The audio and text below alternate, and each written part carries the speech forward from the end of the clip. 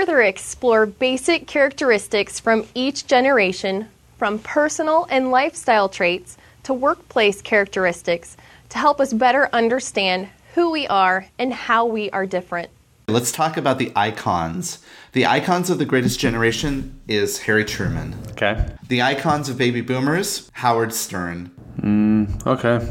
Generation X's icon is, of course, Kurt Cobain. For the millennials, they have Mark Zuckerberg. And the newest generation has Ariana Grande as their icon. I feel like we're putting the icon label on a little early in the process, maybe.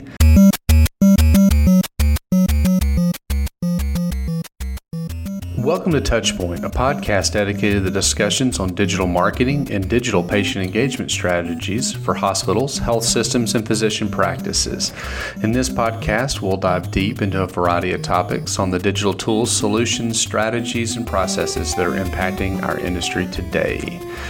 We hope to share a lot of great information, have a little bit of fun along the way. As always, I am joined by my co-host on the other side of the microphone, Chris Boyer. You can find him at his website, christopherboyer.com, on Twitter and many of the other social properties out there at Chris Boyer, or the handle Chris Boyer. And Chris spends his days and weeks working with hospitals and health systems and health companies around the country. Hey man, how's it going? Pretty good. Good morning, Reed. On the other side of that microphone is Reed Smith. Reed can be found online with his handle at Reed Smith. And you can also find him on LinkedIn and all of those other cool social platforms. His website's socialhealthinstitute.com. Reed is a digital marketing expert, a social media enthusiast, and apparently he is a Generation Xennial. Is that what you are, Reed? Depends on what article you look at, I guess, but something like that. You're either a Generation X or a millennial, according to how you define what generation you're in. But anyway, welcome to the podcast, Reed. This episode of Touchpoint is brought to you by one of our sponsors, Transparently. Transparently is the nation's fastest growing platform for gathering and publishing physician star ratings and reviews. You could visit transparently.com to learn why the country's most innovative health systems are choosing them to power a better digital patient experience. Again, to learn more, visit them online at transparently.com.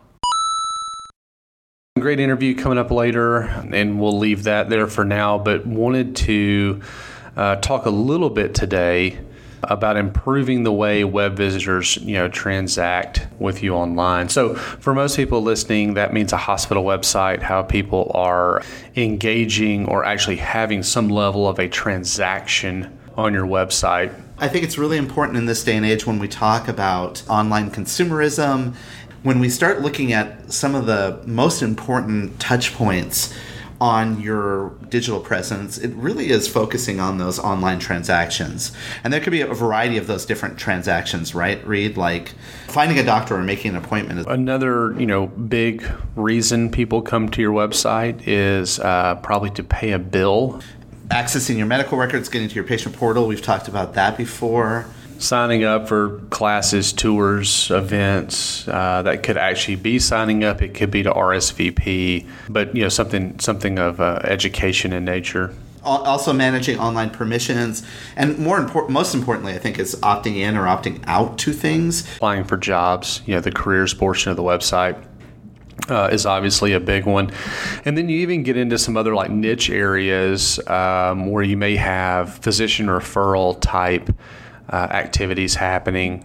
Could be forms, could be just downloading forms even, but some way that again they're transacting, not just reading information or consuming information, but actually filling out a form, clicking a button, that type of stuff. And I think that aligns really closely with some of the studies that we've had around usability. If you go look what people are doing on your website, you'll notice that some of the top things they're doing are transactional in nature. This really speaks to that fact of consumers are starting to bring in expectation of the web, of all your digital presences, your websites, your social media, all of these things, as having the ability to help with their transactions, help them further themselves down that interaction that they have with your organization.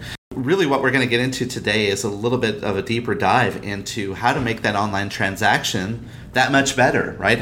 What are some things you can kind of keep in mind as you're looking at these tools, looking at the ways that they're transacting, and trying to optimize these?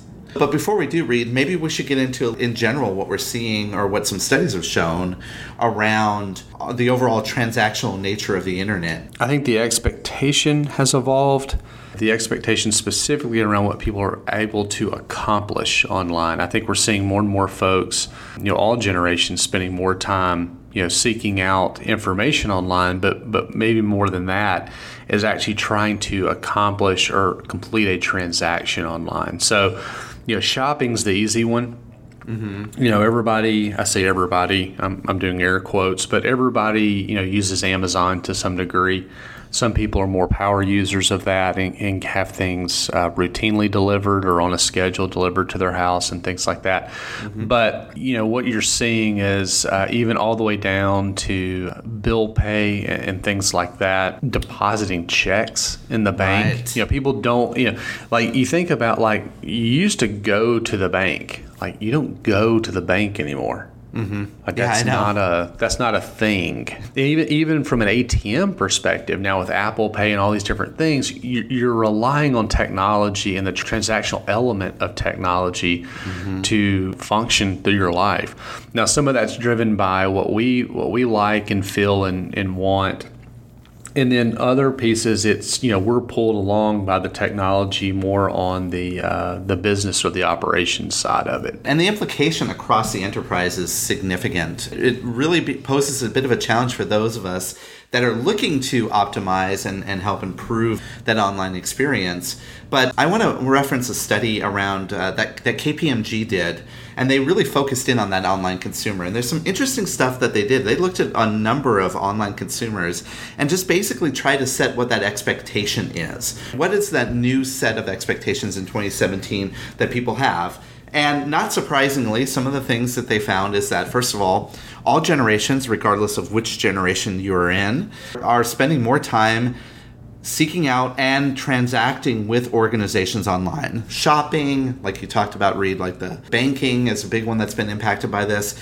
Any kind of interaction that you can have with an organization, every generation is now looking to do that online. Another thing that they're finding is that they're not only doing these transactions, they're trusting these websites, the social media, the email, whatever it might be, whatever this digital touch point is, to make that transaction. So there's a higher level of security, despite all that we hear about bank cards being compromised, whatever it may be. There's a higher level of confidence in the security of that online transaction. And quick sidebar here, can we as a country get on the same page about whether you swipe or insert the card for debit payments?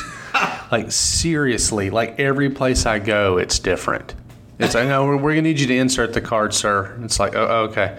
Then you go to the next place and insert it. They're like, is that debit? Yes, it's debit. No, we're going to need you to swipe for debit, insert for credit. It's like, can we not get on the same page relative to that? Anyway, back to this KPMG study. Mobile has really been a boon for online transactions. Again, a lot of the stuff that I'm ordering through Amazon is typically from my phone because we think about it in this moment. Mm-hmm. And so it's like, hey, we need such and such, or, the kids, they need this thing or that thing, and it's easy just to pull your phone out, search on Amazon and go, oh, here it is. Mm-hmm. We just need a bigger size. You need a bigger size. Okay, great. Order. Saves time, gas, all kinds of stuff. We're running all around town. I mean, overall, I think the consumer expectations are now demanding that online is a part of, if not exclusively, the way they want to transact with you. That allows us to dig in on some tips that we can have to organizations when they're starting to look to optimize those. And it expands over websites, social media, emails, marketing automation, CRM, multi-channel marketing activities that we're doing, anything that it is that we're trying to communicate or have a touch with people through digital, whatever that stakeholder audience is, this is a big thing. Yeah, it absolutely is. So with that said, we've got another article here from econsultancy.com, 10 principles for creating amazing online retail experiences. When I was reading that, I almost said Amazon online retail experience, but I guess it could kind of be It's probably pretty similar, actually. And again, we'll have a link to it in the show notes, but here are our 10 principles. Let me hit the first one here. The consumers are on a journey. And that seems like a simple principle, and we talk a lot about online consumer journey or online patient journey, that sort of thing. But the point is here that in this principle, it's getting to the fact that people are actually using the internet now, not only for entertainment purposes, but when they're in a decision journey, and we have to work hard to recognize and understand these journeys and really redesign our operations to optimize that journey. The second one, each journey comprises multiple steps, and the consumer needs to feel like at least that they're in control of each and every step that they take. The thought here is, and what they talk about in the article, is that when someone comes to your website, it's probably not just a quick transaction. So, I mean, sometimes it is, I guess, but really what they're advocating for is that no two of these journeys will ever be alike. The steps that people take, they need to feel like they've got options that they can go and they can control that interaction and carry it all the way through, to a completion that they feel like that they got what they want out of the process. The third principle is really the function of UX, or the user experience. The article has some really great links to other articles to kind of give some deeper meaning to this. But really what they're talking about when you talk about UX, the user experience, like how often do they have to click, scroll, swipe, type, that sort of thing. We hear a lot about trying to optimize, make it the fewest clicks possible. But in this particular case, it says maybe these clicks and scrolling and the swiping and all of these actually add to the experience. And some users bring an expectation of that to the experience. They expect to have multiple pages of the form in some cases. Yep. The second part of this is value creation. And that's as they're going through this experience, as they're going through whatever that online transaction may be, that we're addressing the fact that there are pain points, and when the pain points occur, we are addressing how to translate those pain points into engaging experiences, and then we weave value into it so that as they're going through this experience, that they're actually getting what they want out of it. And that, in a nutshell, is what the definition of UX is. And we could do a whole podcast about usability, UX, UI, which we won't today. And there's a lot of great stuff in this article to address that. So principle 4 in creating an amazing online retail experience is to respect the fold.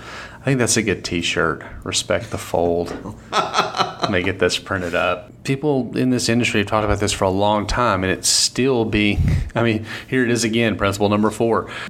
People are much less likely to exert effort that they don't have to. So people don't want to scroll. They don't want to scroll down the page. They don't want to look for different pieces of information. So it's still really, really important, especially in a transactional space, to have all relevant information above the fold. This is getting harder and harder to do because if you think about it, I would say, quite a few people use a laptop. When they're at their desk, it's tied to a very large display possibly. Then you've got phones and tablets that are all different.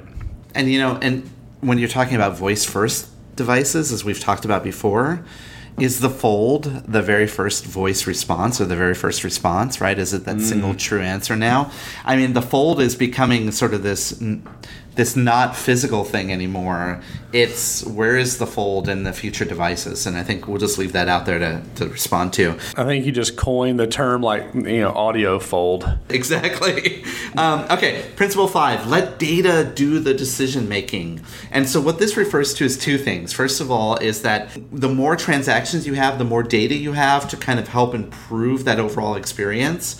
And so data can really bring a good insight into when do we let this online transaction, what do we need, what's the minimal viable data that we need in order to make a good transaction, but also when they input data into this experience, let's say in a field or whatever, that data should drive the very next piece of action. So for example, if you're putting in your name and your information, don't ask for it again. Or if they say they're looking for a particular type of doctor, make sure the rest of the experience is driven by the data input that they had in that experience. Ultimately, data helps you to build the understanding of all those pain points and really drives people to make that decision much better.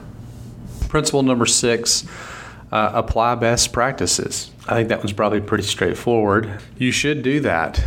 There are lots of ways, lots of resources out there. Even through your own A/B testing and things like that, there's ways to figure out what works. There's groups to be a part of on LinkedIn where you can ask questions. There's conferences you go to, etc. Do not be scared and actually be purposeful about trying to figure out which of those best practices fit within the overall strategy of your organization and put some of those into play. Principle 7, wireframes. And we all know the concept of wireframing, but really wireframing is an important part of designing that optimal experience, in that it allows you to really look at the various fields that are going to influence both subjectively and emotionally that overall experience, and then trying out wireframes. Wireframes are a great way to test to improve. It's a strategic tool that's designed to protect the customer experience plan and ensure that personal tastes and opinions of those of us that we're bringing into the experience are kept in check. Number 8, or principle 8, design consumer first, not mobile first. And so we've talked a lot about responsive design, mobile design, things like that. And those are all important as we see people rely on their mobile devices more and more and trust those devices and expect that the experience that they get is going to work on those. Now, we can't do that at the detriment of the desktop. We still have a population, especially if you're talking about like accessing medical records or bill pay or things like that, where people are sitting down a lot of times in front of a desktop computer. We want to make sure that we're designing for the consumer, not for what we assume the consumer wants. And so there's ways to figure that out. Principle 9 is design experiences for intent-driven micro-moments. Now, the term micro-moments is something that was coined by Google to describe the consumer's moment of high intent or that need for engagement. It's a great way to talk about those moments when the user's intent is being brought forward as a pain point, and that what you want to do is you want to start to design your experience to ensure that whenever that intentional moment of them making that next selection is as frictionless as possible. Understanding your personas, understanding the various different ways that they're interacting with your experience, whatever that might be, a form or a online appointment scheduling, whatever it is, and then ensuring that we're translating that into an experience that minimizes that friction.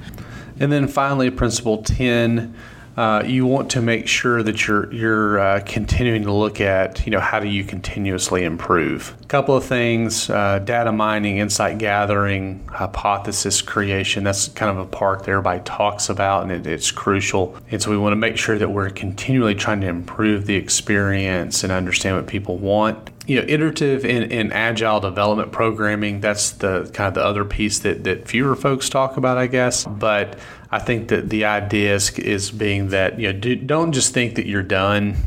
Continue to look at and look for ways to improve the process. And consumers' needs change over time, right? And their expectations change. And the form that you launched today in 2017, next year or even 2 years from now, may not be optimized for that experience, in the future. So we just have to keep that in mind. It's not a one and done. Oh, we launched the perfect form and then we walk away from it. And for here on out, it's going to be the best experience ever. Okay, now, after we cover these 10 principles, which got really deep into usability and user experience, Reed, I think what we want to do is maybe contextualize this a little bit by documenting a couple of use cases that hospitals and health systems can take forward here that might be a little bit more, maybe they can understand a little bit more how these principles are put into action. Let's do it. Okay, cool. Well, the first one is the online shopping cart. The find a doctor to make an appointment, or even in retail cases where maybe they're buying something from you online. I think this online shopping cart is a great use case that we can use to describe a little bit about this, how to optimize this online transaction. Yeah, and for a lot of folks that I deal with, this probably has a direct correlation to things like signing up for classes. Anything that you have to go through kind of multiple steps and add an element that like, hey, I would like this thing. In a lot of cases, maybe signing up for childbirth or a tour. In this whole concept of the online shopping cart, one of the biggest things that people think about when they look at this is an indicator of success is the abandonment rate. Have you heard that term before, Reed? The abandonment rate?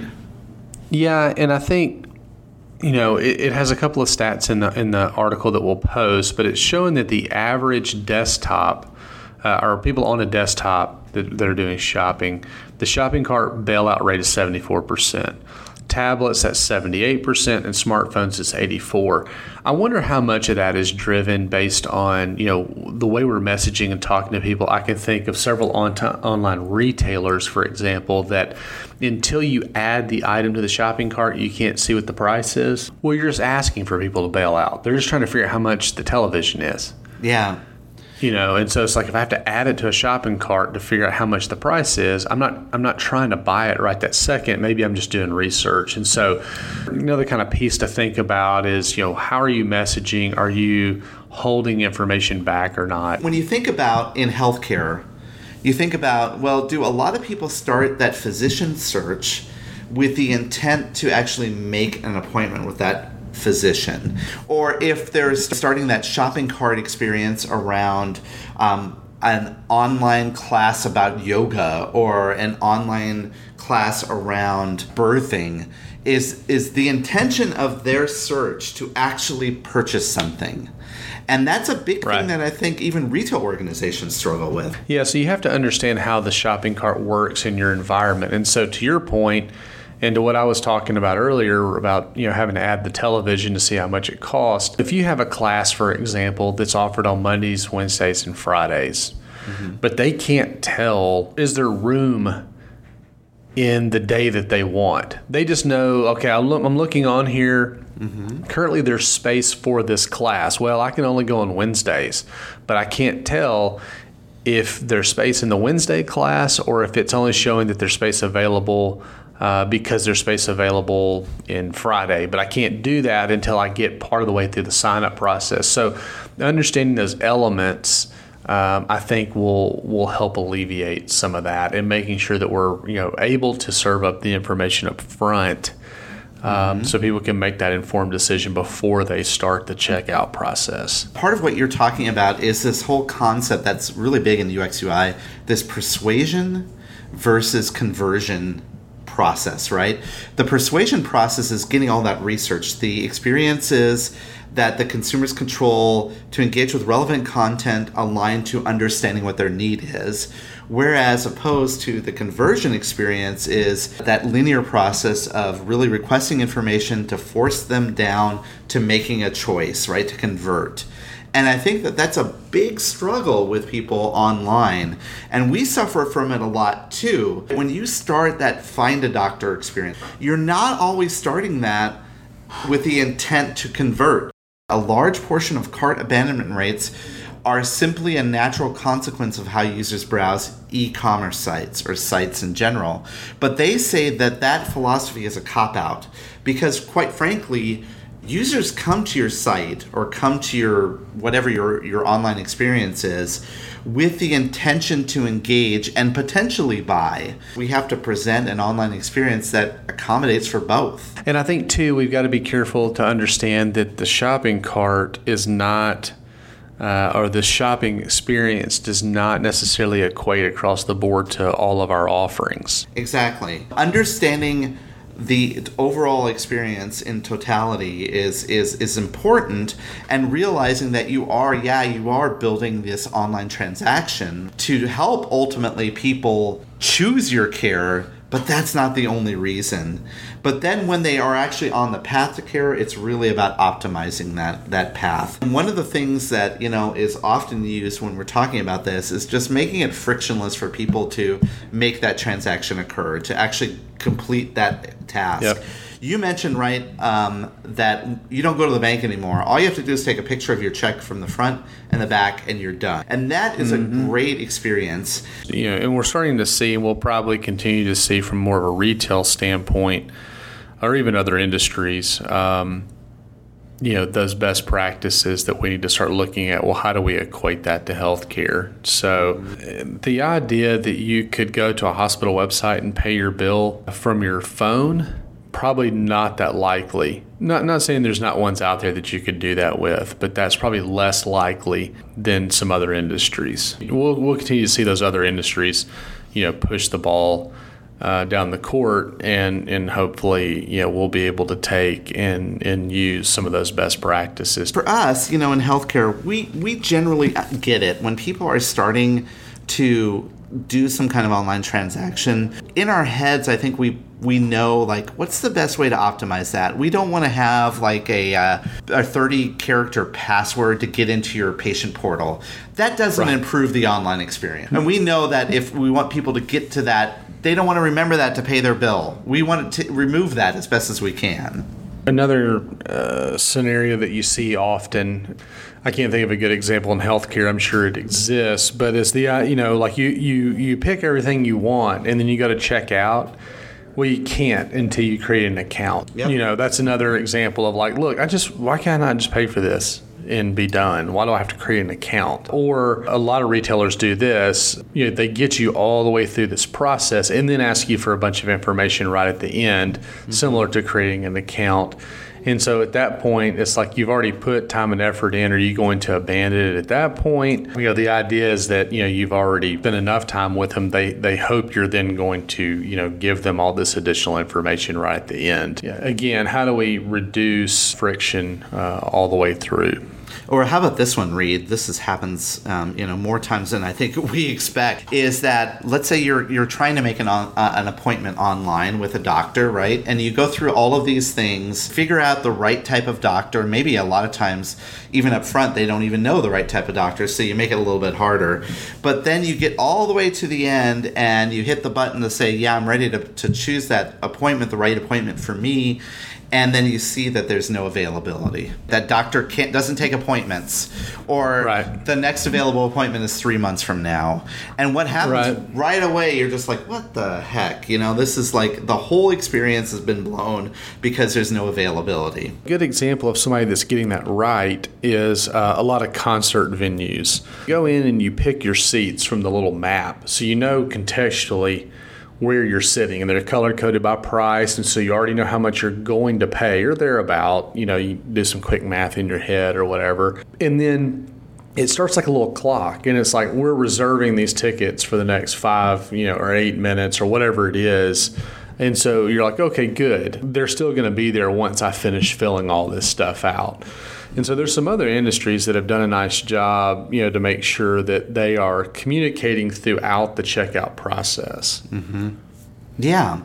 I like that idea of like having a clock that ticks that says, particularly when you're reserving maybe an airline ticket that says, we're going to hold this available for a certain period of time. But when you're actually going through the process of maybe researching the right doctor for you to make an appointment, I don't know if I like that idea of having a clock that ticks down that says, well, this appointment's only available for the next 5 minutes. You have to make your appointment now. And, there's a lot of factors that go into that decision that may or may not make that decision-making process available in the next 10 minutes actually a good thing. I think that's where we'll potentially start seeing some consumer feedback. And so you start seeing things like, you see ratings and reviews already, that people have rated the cleanliness and timeliness and friendliness, bedside manner type stuff. Potentially you start seeing this doctor is able to see people on within an average of 5 days, 10 days, 6 months, whatever it is. Again, I think as data becomes more accessible, we'll be able to provide some of that. So that's something you could potentially look at is having an accessibility type scale and or metric. Yeah, and sometimes when you're making that doctor's appointment, you might be making it for someone else. So that's the other thing that keeps in mind. And don't get me wrong, the airline analogy may apply here because oftentimes when I'm booking airline tickets, I may be booking with someone that I'm traveling with. So I do have to check with them. The other thing too is I think that there is an expectation now that when you're making an appointment for care, or you're signing up for something through a hospital or health system, you want to make sure you're getting the right data so you can make that decision. It used to be way back when it says like, the least number of clicks or collect the least amount of information possible in order to make that experience more relevant. And I think that now what we're doing is we're also bringing into this whole experience that, yeah, the least number is good, but I want a certain amount of information collected beforehand, or I'm not really sure I'm booking the right doctor. The last thing I want to do is show up at the doctor's office and then have them say, wait a second, we don't cover your insurance.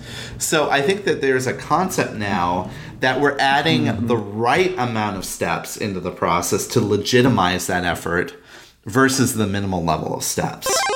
Hey, Chris, before we go too much further, jump into this next segment of the podcast, I did want to mention and thank one of our sponsors, Influence Health. They've got a consumer experience platform that covers several things. And correct me if I'm wrong, but we've talked about content management systems on this podcast. Yeah, we did.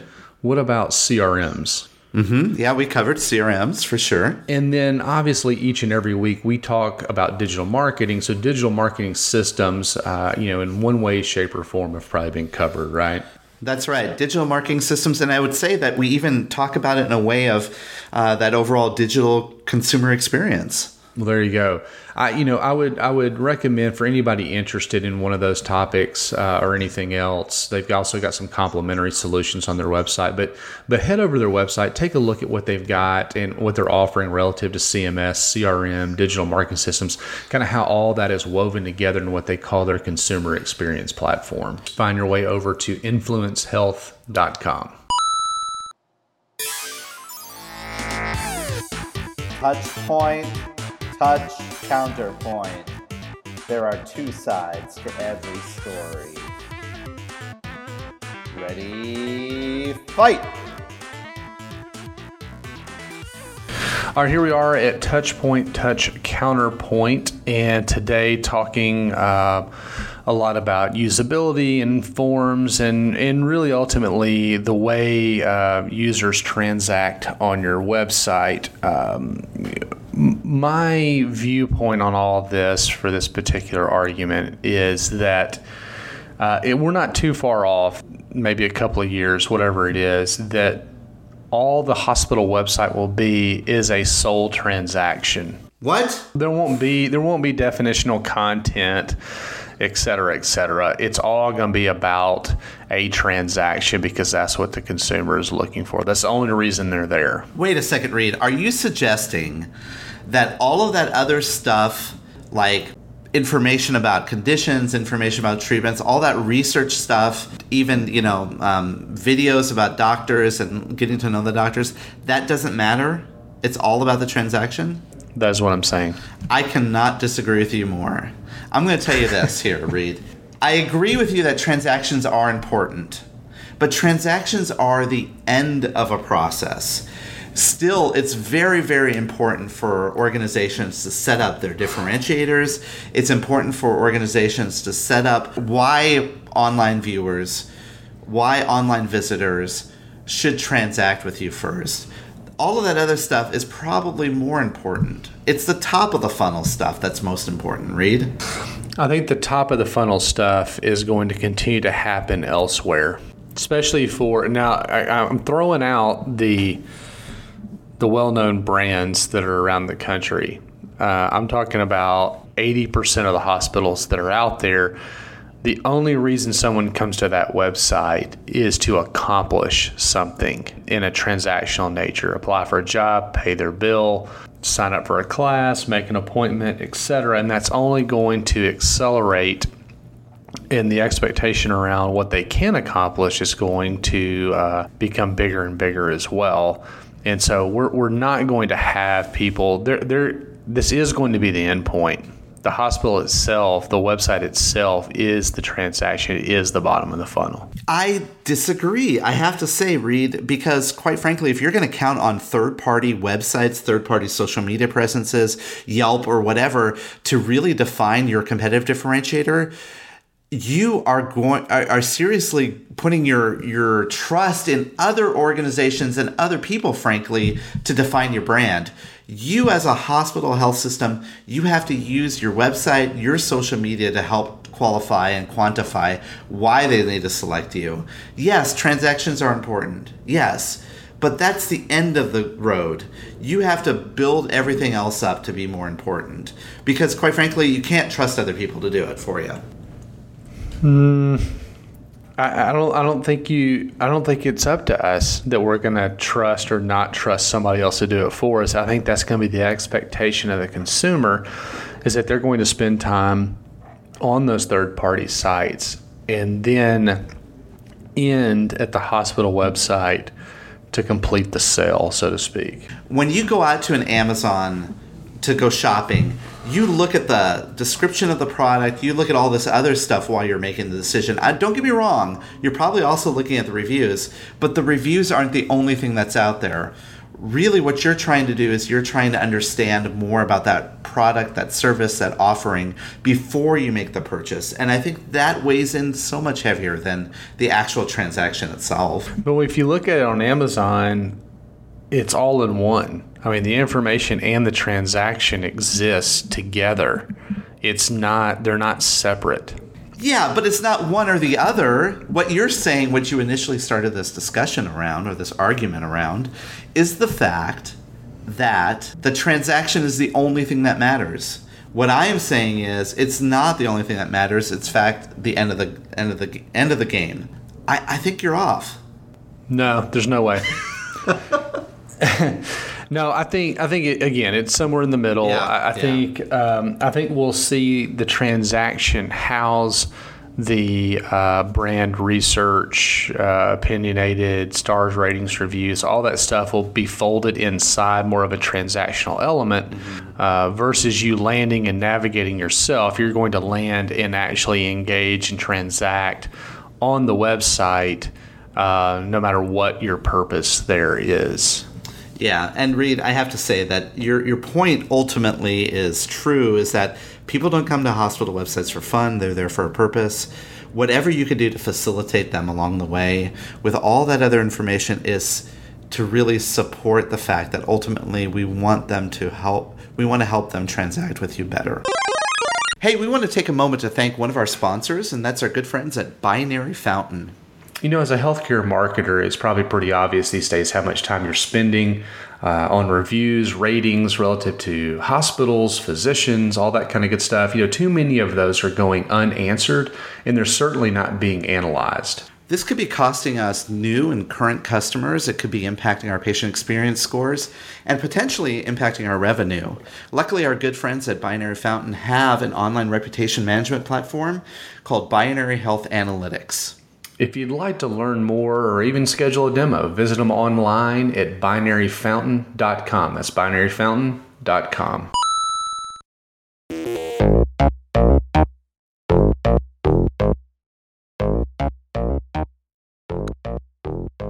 All right, welcome back to the Ask the Expert section of our podcast. And today I have the pleasure of interviewing Julie Yu with Kairos. Julie and I have known each other for a number of years, and Julie is an expert in online appointment scheduling and trying to make that experience overall better. Julie, tell people a little bit about you, your background, and what you do. Great. Thank you so much, Chris. It's great to be on this podcast. This is Julie. As Chris said, I'm one of the founders and the chief product officer at a company called Kairos. We are a healthcare technology company in the business of helping large health systems improve the way that their patients are getting matched to the right providers. What brought me into the healthcare world was really a set of experiences early in my career in the e-commerce space. And that's why I'm so excited about this particular topic. Is I spent the first several years of my career as both a software engineer as well as a product person, helping e-commerce companies improve their online shopping experiences for consumers, and specifically with the business goal of, number one, improving conversion rates and ensuring that any consumer visiting their website was getting what they needed and actually buying something. but then also maximizing the size of their shopping cart when they made that purchase. So how are we able to improve visibility into the breadth and depth of the catalog and make recommendations and ensure that they're not just buying the thing that they need, but potentially other things that they might like. I then transitioned into healthcare with the intention of bringing many of the best practices that I had learned in the e-commerce space into the healthcare world. And we've been doing that ever since we started Kairos. Kairos has been around for about 6 years now. Why don't we briefly talk about the Kairos solution and how that sort of intersects with this topic of the online experience? Kairos has a product platform called Provider Match. And Provider Match, I like to say, is really divided into two components. One is our back-end provider data management system, which in e-commerce terms is essentially our digital catalog management system. And the premise behind our solution is that your ability to find the right doctor is only as good as the data that you have about your doctors. And so part of the value that we provide to our customers is the creation of a uniform, comprehensive, accurate, and up-to-date master database of all of your clinical assets. And it's everything from physicians to nurses to other types of clinicians. It could be facilities, locations, and we explicitly integrate data from multiple heterogeneous data sources. So that's the back end of our system. Again, relates directly to what I experienced in the e-commerce world, that a critical part of doing e-commerce right was having good data about your products. Right. Then on the front end, we have a suite of applications that then operationalizes that data to various workflows.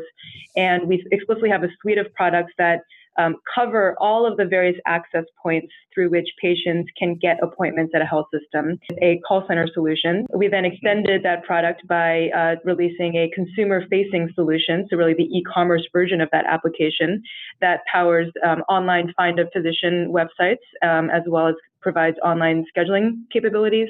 And then we also have a point of service solution for referral management. Our health system customers are explicitly using us to do really three major things. One is improve conversion rates of people who are already knocking on their door for services. So we found astounding stats. I mean, at baseline, some health systems are operating at like 20 to 30% conversion rates, which means, literally 7 to 8 out of 10 patients who are asking for services are not getting them.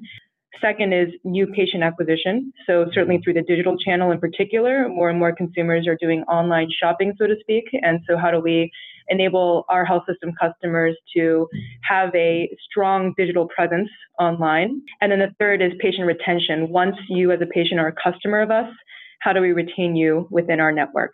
We really want to help enable consumers and patients to actually access their care easily and more readily. And notoriously difficult to do in the healthcare setting because they're complex workflows. But one of the things that also makes this a little bit challenging, the consumers themselves are coming into the experience with their own expectations of what that online scheduling appointment would be like. So tell us a little bit about your perspective on that. So again, having come from the e-commerce world, many people make a comparison between what we do and their experiences shopping online, on Amazon, on Wayfair, on all these sort of modern consumer websites. And I think there is a fundamental difference that I would definitely acknowledge, which is that buying a boot on Amazon that fits your foot and is the right color is very different than finding the right provider for your illness and reasons that you might feel pain or sickness. And interestingly, one of the paradigm shifts that we've certainly been trying to change in the industry is if you think back to and even look today on most hospital websites, many of them actually start with this question to you as a patient: what kind of specialist do you want to see? What kind of specialty do you need to go to? And I've always thought that was a ridiculous ask of the patient to know exactly whether they need to go to a neurologist or a pulmonologist or a cardiologist, versus being able to simply express what their need is or what their situation is and have the system help them get to the right place. That is a distinct difference between a consumer shopping experience and a physician scheduling experience, is just the esoteric nature of the clinical content, behind that latter match is really at a different level of challenge to what you see in online catalogs. That's really where many consumers get tripped up, because they do have, in some ways, the wrong set of expectations for what that experience should look like.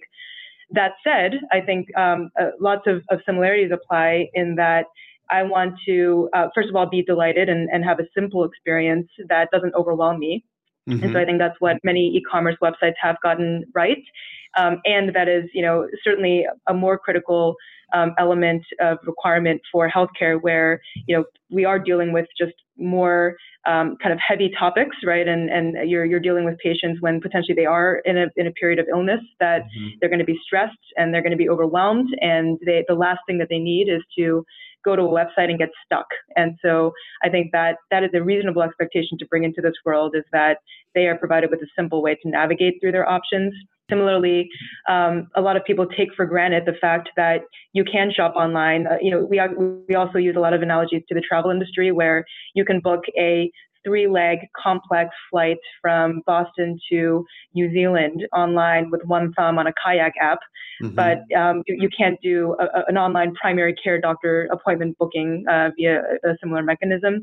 And so I think part of the correct expectation that people bring in is that the actual ability to convert in a single visit to a website is something that people do expect. And that is somewhere where I do think that the industry is way behind. I believe fundamentally that there's no reason that you should have to pick up the phone to schedule something as simple as a primary care visit, or even a pediatrics visit, or many of these sort of lower acuity type encounters that you might have with a health system, should absolutely be digitized, such that the human resources who are behind the call centers are focused on the truly complex needs that patients might have. Tell me a little bit about some of the research you've done around online appointment scheduling. I think one of the very exciting parts of working in healthcare is that there is just so much upside. We're starting from such a basic baseline that, some of the very simple things that health systems can do are still, out there for the taking.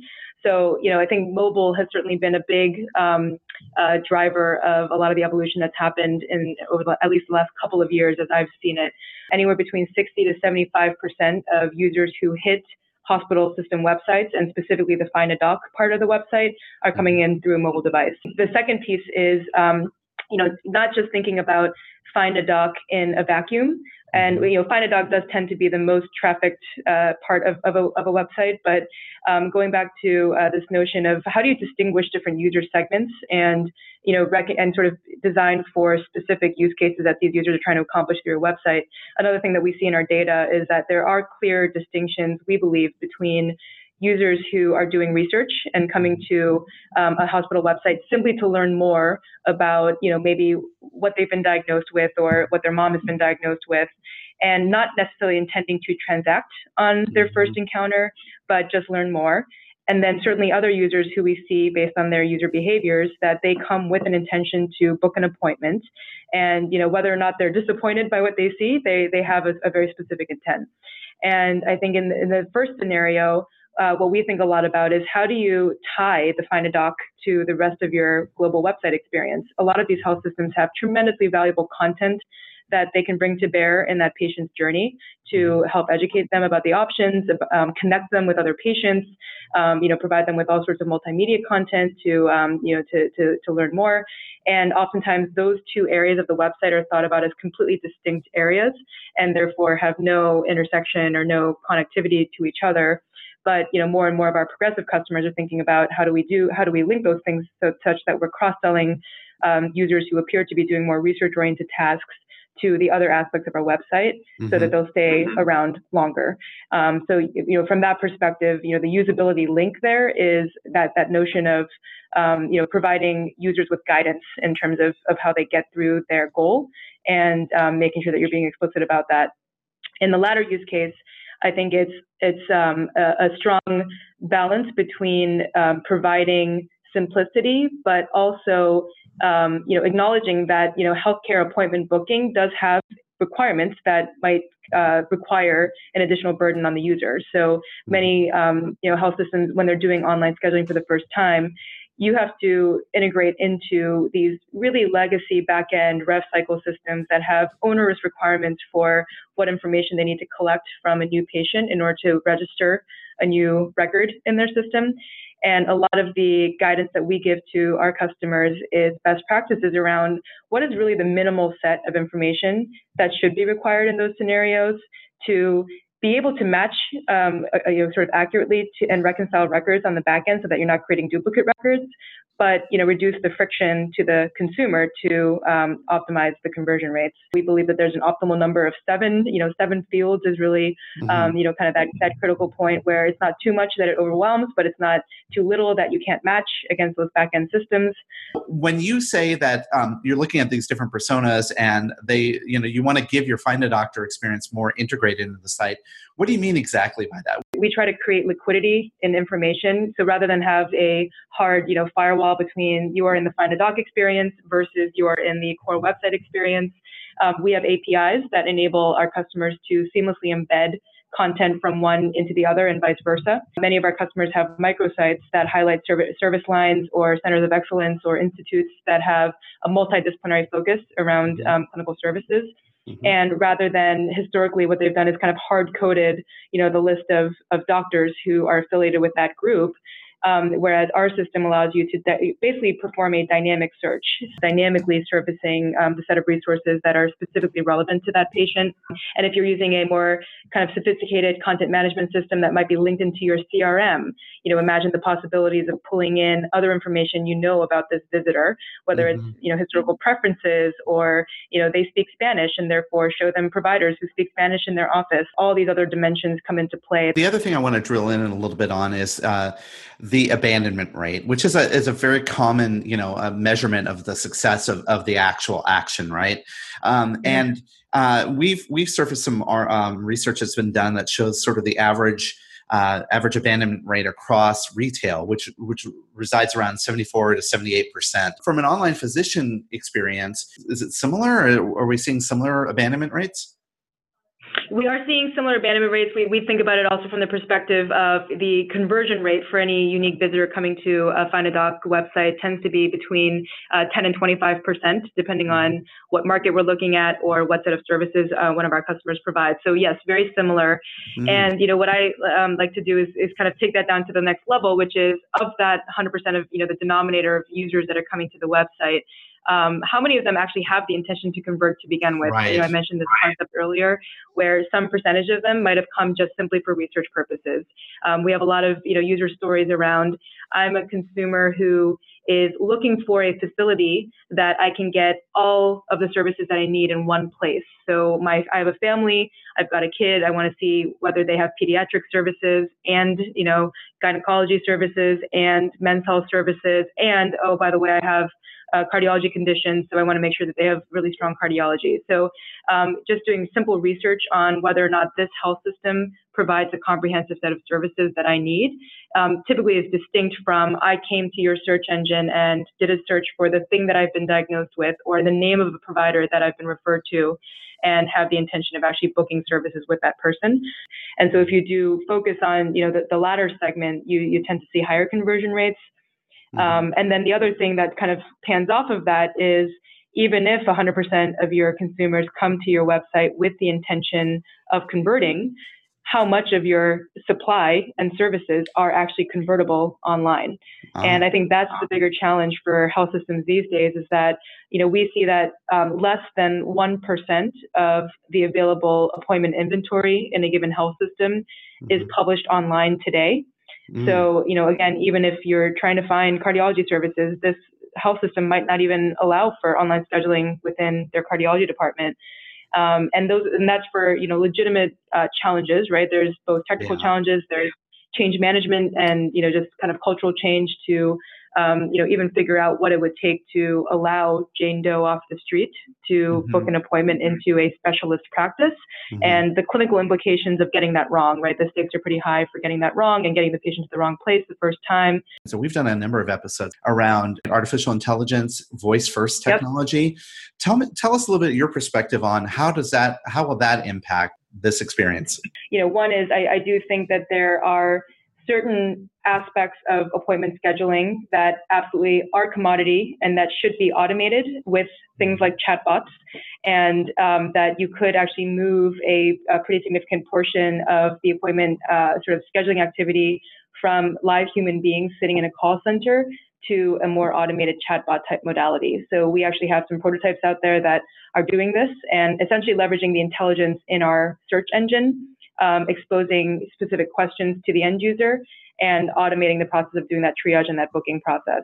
Another application of AI is around appointment management and really optimizing no-shows and, making sure that once you have converted, that the yield from those conversions is truly as close to 100% as possible. I mean, some markets that we work in have no-show rates upwards of, 25 or 30%, which is, huge. And, we're doing a lot of experimentation around, things like smart wait lists. So if you are a patient who's been booked multiple weeks out and then a sooner available appointment opens up for either the same provider or a similar provider who is within the geographic range and still takes the insurance and all that good stuff, let's send them a text message and offer that up. And if they opt in to reschedule, do that in a completely automated fashion, which, allows for significant optimizations of the call center resource that most of these health systems have. Typically, we see multiple FTEs dedicated to doing those outbound calls, whether it's in the practice or in a centralized call center. And I think there's a huge efficiency gain that can be had by leveraging some of those technologies. Really appreciate all the time that you've given us today. If people wanted to learn a little bit more about you and even Kairos, what's the best way for them to reach out to you online? Yeah, great. So you can always follow me on Twitter. Jules Yu is my handle on Twitter, and I'm always tweeting about patient experience and things related to this topic. So that's one place to connect. Our website, kairos.com, has a tremendous number of resources related to some of the topics that we talked about here today, white papers, case studies, a blog post, related to the research that we're doing. And then I always like to point people to our Atlas conference, which is our annual thought leadership event on all things patient access. It's a bit of short notice right now. It's actually happening next month in September in Boston. And the website for that is atlasconference.com. Well, Julie, thanks so much for your time. Thank you so much as well, Chris.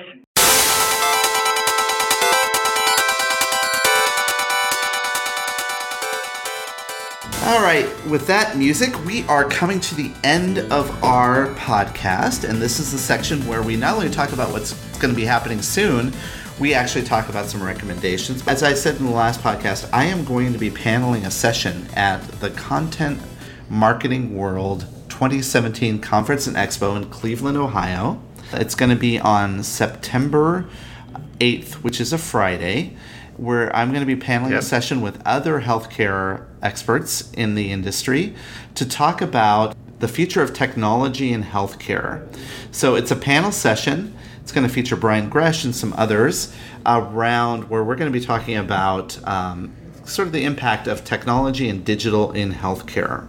So I'm really looking forward to that. So September 8th, 2017 at Content Marketing World Expo and Conference in Cleveland.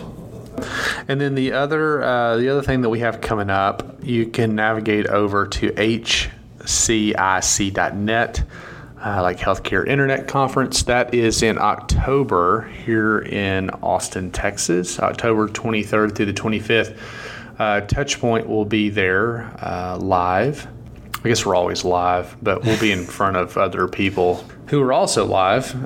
We'll be there on Tuesday afternoon. We'll be recording in front of a live audience. And so that'll be fun. We've done that before, and so we've got that coming up at the Healthcare Internet Conference. So hcic.net. If you're going to be there, let us know. We'd love to hear from you and sync up while we're there. What recommendation do you have this week? Well, Reed, my recommendation is this. Do you write thank you cards? I do, actually. Yeah, and I think that's something that is very good manners, and it's something that I have to admit that recently I have started to do quite more and more frequently, and that's probably because I'm getting married, and so a lot of people are sending out things and gifts, etc. And so my recommendation is going to be around a really cool type of note card that I recommend very highly. It's called a Curious Collection, 20 different note cards and envelopes. These are not traditionally thank you cards, but these are actual cards, note cards, that have really cool prints on them. Cars and photographs and pictures of animals and even coffee cups. So this is a curious collection of 20 different note cards and envelopes. I use them quite often. I have them right here on my desk, and I send them out whenever I can, whenever I want to send a thank you. What do you got? I'm going to recommend a tractor for this week. What?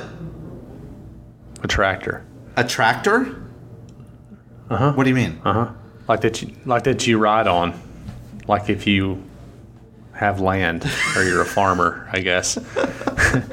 I was thinking about, well, what have I done the most of this week? And that's what I've done the most of this week is drive a tractor around. And so I actually own a tractor.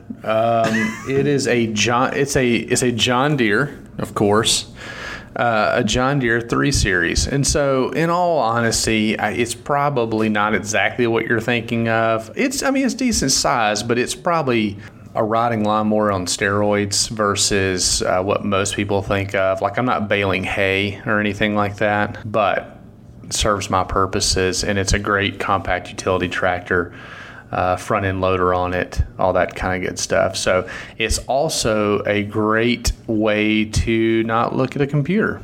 So I recommend it for therapy as well. So a John Deere 3 Series. Let me ask you something, Reed. You've been riding a tractor a lot this week?